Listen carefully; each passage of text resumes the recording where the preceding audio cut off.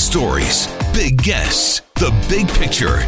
Afternoons with Rob Breckenridge. Weekdays 1230 to 3, 770 CHQR. Okay, well, let's talk about this. Today, of course, is Halloween. Maybe the second best day of the year for kids. And, Halloween is supposed to be fun. Kids get to dress up. They get to go out trick-or-treating. They get to hang out with their friends, eat a bunch of candy, right? It's the essence of childhood. But it seems that parents maybe were too inclined to want to rain on the parade a little bit. There's no shortage of things to worry about when it comes to Halloween. Maybe some things more legitimate than others. We can get really creative when it comes to Halloween paranoia, it would seem. So I want to talk about that. I also want to find out about our next guest's new initiative. Lenore Skenazy, founder of the Free Range Kids Movement and chairman of the newly launched Let It Grow Foundation, letgrow.org. Lenore, welcome back to the program. How you doing? Hey, thank you very much. Although just listening to you, I just heard about what happened in my city, New York City here, so I was just looking it up. Yikes. Horrible. Yeah. Anyway. Really is. Yeah. Okay, let's talk about a few different things here. First of all, and of course we know you're from the Free Range Kids Movement, but tell us a bit more about this foundation now that you've launched. Oh, well, Let Grow is basically, we're hoping it becomes a word that kids use that I already heard one mom saying that her kid was using, which is like, Mom, let grow. Basically, the idea is that we are so overprotective of our kids, and not just because we're paranoid, not because we're neurotic helicopter parents, but because we are, we're raising our kids in an era that basically says our children are never safe. And we can talk about Halloween, how that message just gets out in a million ways. So we don't let them walk to school, play in the park, go anywhere by themselves, run around in the forest. And it feels like because kids have so little freedom, they grow up thinking, because we've told them this, that everything is scary, that they are really never safe. They don't get to solve their own problems or have a spat with a friend and figure out how to get out of it because there's always some adult nearby saying, no, I'll figure it out for you, or that was bullying, or just there's a lot of adult intervention in children's lives, and we feel it does them no good to have that much overprotecting. So Let Grow is dedicated to restoring childhood resilience by overthrowing all that overprotection. And we have a bunch of projects that we're starting, and I could tell you about them, or I could tell you about Halloween. Your choice. Well, we'll get into Halloween. Tell us a bit more about some of these projects then. Oh, well, one of them is really simple. It's called the Let Grow Project, and what's great about it is it's fast, it's fun, it's free, and it's done through the schools, but it doesn't take class time because I know teachers are very pressed. And all it is the teachers tell the kids to go home and ask their parents if they can do one thing or another that they haven't done yet, that they feel they're ready to do, that for some reason they haven't done, like walk the dog by themselves or run an errand or get themselves to school. And because the whole school is doing it, or the whole class is doing it, and because it's a one-shot deal, generally the parents say yes. And when the kid does it, I keep being just baffled by how incredibly exciting it is, not just for the kid, but for the parent. When the kid comes through the door and they're holding, I don't know, the bread for dinner, it's like the greatest loaf of bread on earth. Look at that. Look what my kid did. She went by herself. Oh, my God, it's 5 blocks away. This is her first time. Let's take a picture. They're really proud. And what it does is it breaks the ice, because until then, the parents haven't had, I don't know what you call them, but like when I was growing up, like 7 years old, everybody knew you walked to school, and 8 years old, you could have a latchkey, and 10 years old, maybe you had a paper route or something like that. But these normal old-fashioned milestones sort of got buried in this whole culture of fear. And so the Let Grow Project dusts them off and says, you know what, you can let your kid do a little something. And parents are primed to love seeing their kid growing up and blossom. It's like seeing your kid take the first few steps. It's like, look at he's toddling. Oh, come on. I mean, I remember how exciting that was. And when you see your kid walk, you don't go, okay, that was great. Now go back to crawling, because it doesn't work that way. And similarly, once you let your kid do this one little project once of walking themselves to school or getting the bread, it really changes the parent as much as the kid. So if you go to letgrow.org, which is not a very attractive website yet, we haven't made it look good yet, I'll grant you that. But if you look under programs, it just explains the Let Grow project, and it's really simple. And then the other program that we're trying to get schools to do is giving kids a couple hours after school or maybe an hour before school for free play. Because I'm guessing, Rob, that when you grew up, you went outside and played after school or played on Saturdays, correct? Yes, indeed. Absolutely. Right. And there were other kids outside to play with, right? Yep. Right. Well, that's one of the problems today is that even if you are a parent who wants your kid to have some of the, the rough and tumble and even the social skills that get developed, I mean, not that you have to, always have a great scientifically proven effect, but playing does give kids the empathy, the social skills, the leadership, and the problem solving that we want them to have, but they can't play if there's no one else outside to play with. So if you have free play afternoons at school, like my kids' school you could take robotics and knitting and art, but you couldn't just free play. But if that's one of the options after school, you have enough kids there to play with. So you have a critical mass of kids. You have different age kids to play with, so it's mixed ages, and that's supposedly great for child development reasons. And the parents know that your kids are safe because they're at school, which they already trust. And so while it's not going to the local park or going into the forest, it is something like the freedom that we used to have because the adults don't get involved, they don't organize the games, they don't solve the disputes, they're just there in case somebody needs an EpiPen, basically.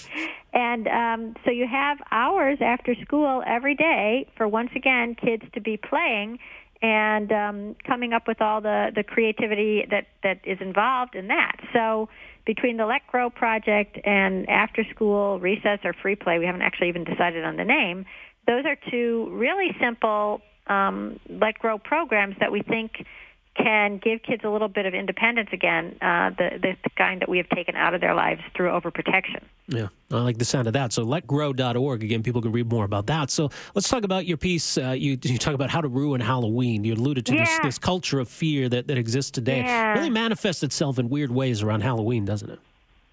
It does. I mean, first of all, everybody thinks that strangers who manage to control their psychopathic tendencies for 364 days of the year finally go wild and poison children on October 31st. But in fact, it's proven that has never happened. There's been no case of a stranger poisoning a child's candy on Halloween. So there's no reason for all these. I mean, there's no website that you can go to about Halloween except mine that doesn't say you must examine your children's food, candy before it comes home and look for any tiny pinholes and look for any ragged edges and look for, basically smoke and ticking things coming out of the Snickers bar.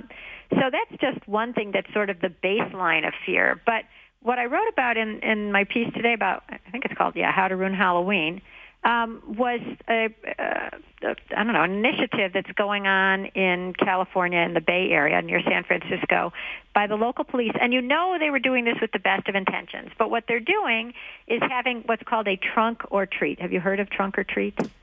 Yeah, well, and I think I'd heard of it before. Obviously, I've read your piece today, so I'm a little more familiar with it now. But I've heard this reference before. Right. So what it is that it's basically a bunch of cars in a circle with their trunks open, which always seems scary to me if you're thinking about child abduction. But anyways, in the trunks are candy, and the kids just basically go from car to car to car to car, filling up their bags with candy. And to some adults, this seems like almost a streamlined version of Halloween. You still get the candy, you still get to dress up, so what's the problem? Well, to me, there's a gigantic problem, and that is that it is denormalizing the idea that kids can actually go from house to house in their neighborhood. It's making it sound like the only thing that's safe is if there are a bunch of adults around watching kids go in a very circumscribed, literally a circle, to get their candy, and that should be enough for them because they've got the candy and they've got the costumes. Well, to me, candy and costumes are an element of Halloween, but certainly not the only element, because Halloween, to me, was going door to door and seeing what different people had and ringing bells and being bold and getting to know your neighborhood and walking around with friends and being in the dark. And all these things are taken out in the name of safety, but it was safe. The only thing unsafe on Halloween, literally the thing that hurts kids, is cars. So if you have all these police who are willing to do a giant party with trunks and treats and face painting and hand-holding, why don't you just put them at the corners of busy intersections instead and let the kids go out again? It's not like Halloween is suddenly unsafe. We are at a 50-year crime low. So why are they writing this? The way that the police described it, they said it's a safe alternative to house-to-house trick-or-treating. And it's like, but you don't, it's like pillows are a safe alternative to blankets. I mean, they're both safe. It's not an alternative. You don't need an alternative to something that's already safe. And then in their rules for the trunk or treating, it says it's trunk or treat is free and open to children, all children 12 years and younger. All children must be accompanied by an adult. And, sorry, that's my other phone ringing. Gotten rid of that. And the point is, first of all, 12-year-olds accompanied by an adult is insulting. And secondly, the whole idea of kids constantly being escorted everywhere by adults is also turning normal life. It makes normal life start sounding so scary. You need a chaperone. You can be a 7-year-old with your 9-year-old brother going from house to house in almost any neighborhood in Canada and almost any neighborhood in the United States and be just fine, especially if you're wearing some reflective tape and maybe carrying a flashlight for those cars. But instead, now you have to be not only in a circumscribed place, but you have to have your parents with you. And then the police department went on and said all these activities take place with their parents / guardians and police officers close by. So now you've turned it into the most dangerous thing on earth. You need parents and police to watch in a well-lit place, that's only children and their parents, as if, I can't keep haranguing you this way because I feel like I'm not even letting you have a moment to speak. But doesn't that sound kind of crazy to you, too? It's not just me? Well, no, it sounds totally crazy to me. Absolutely. Okay. Again, it seems to me too that we're contributing to this problem because it seems to me that whatever legitimate issues there might be with having kids out at night, that there's safety in numbers. The more kids that are out, the more obvious it is that kids are out. That's so true. That's true in terms of walking to school, too. I mean, the more kids that walk to school, the more the cars know to slow down. And in fact, the fewer cars there are because fewer people are dropping their kids off. And these things seem so counterintuitive. And I just wanted to read you one other line from the police. They said, kids still get to dress up in costumes and ask for candy, but instead of walking from house to house and encountering strangers, blah, blah, blah. So they've turned neighbors into strangers. And because we've had so many years of having stranger danger pounded into our heads, even though strangers are the least likely people to hurt children, our children. So they've turned it into, why would you ever want your child meeting a stranger as opposed to something normal, which is kids knock on doors, they get candy, they go to the next one, and they start learning their way around the neighborhood. There was a professor I interviewed from Columbia University here in New York City who told me that kids don't have a very strong sense anymore of near and far. And the reason is that everything is a car ride away. And so, it might be a length of time. It might be a 10-minute ride versus a half-hour ride.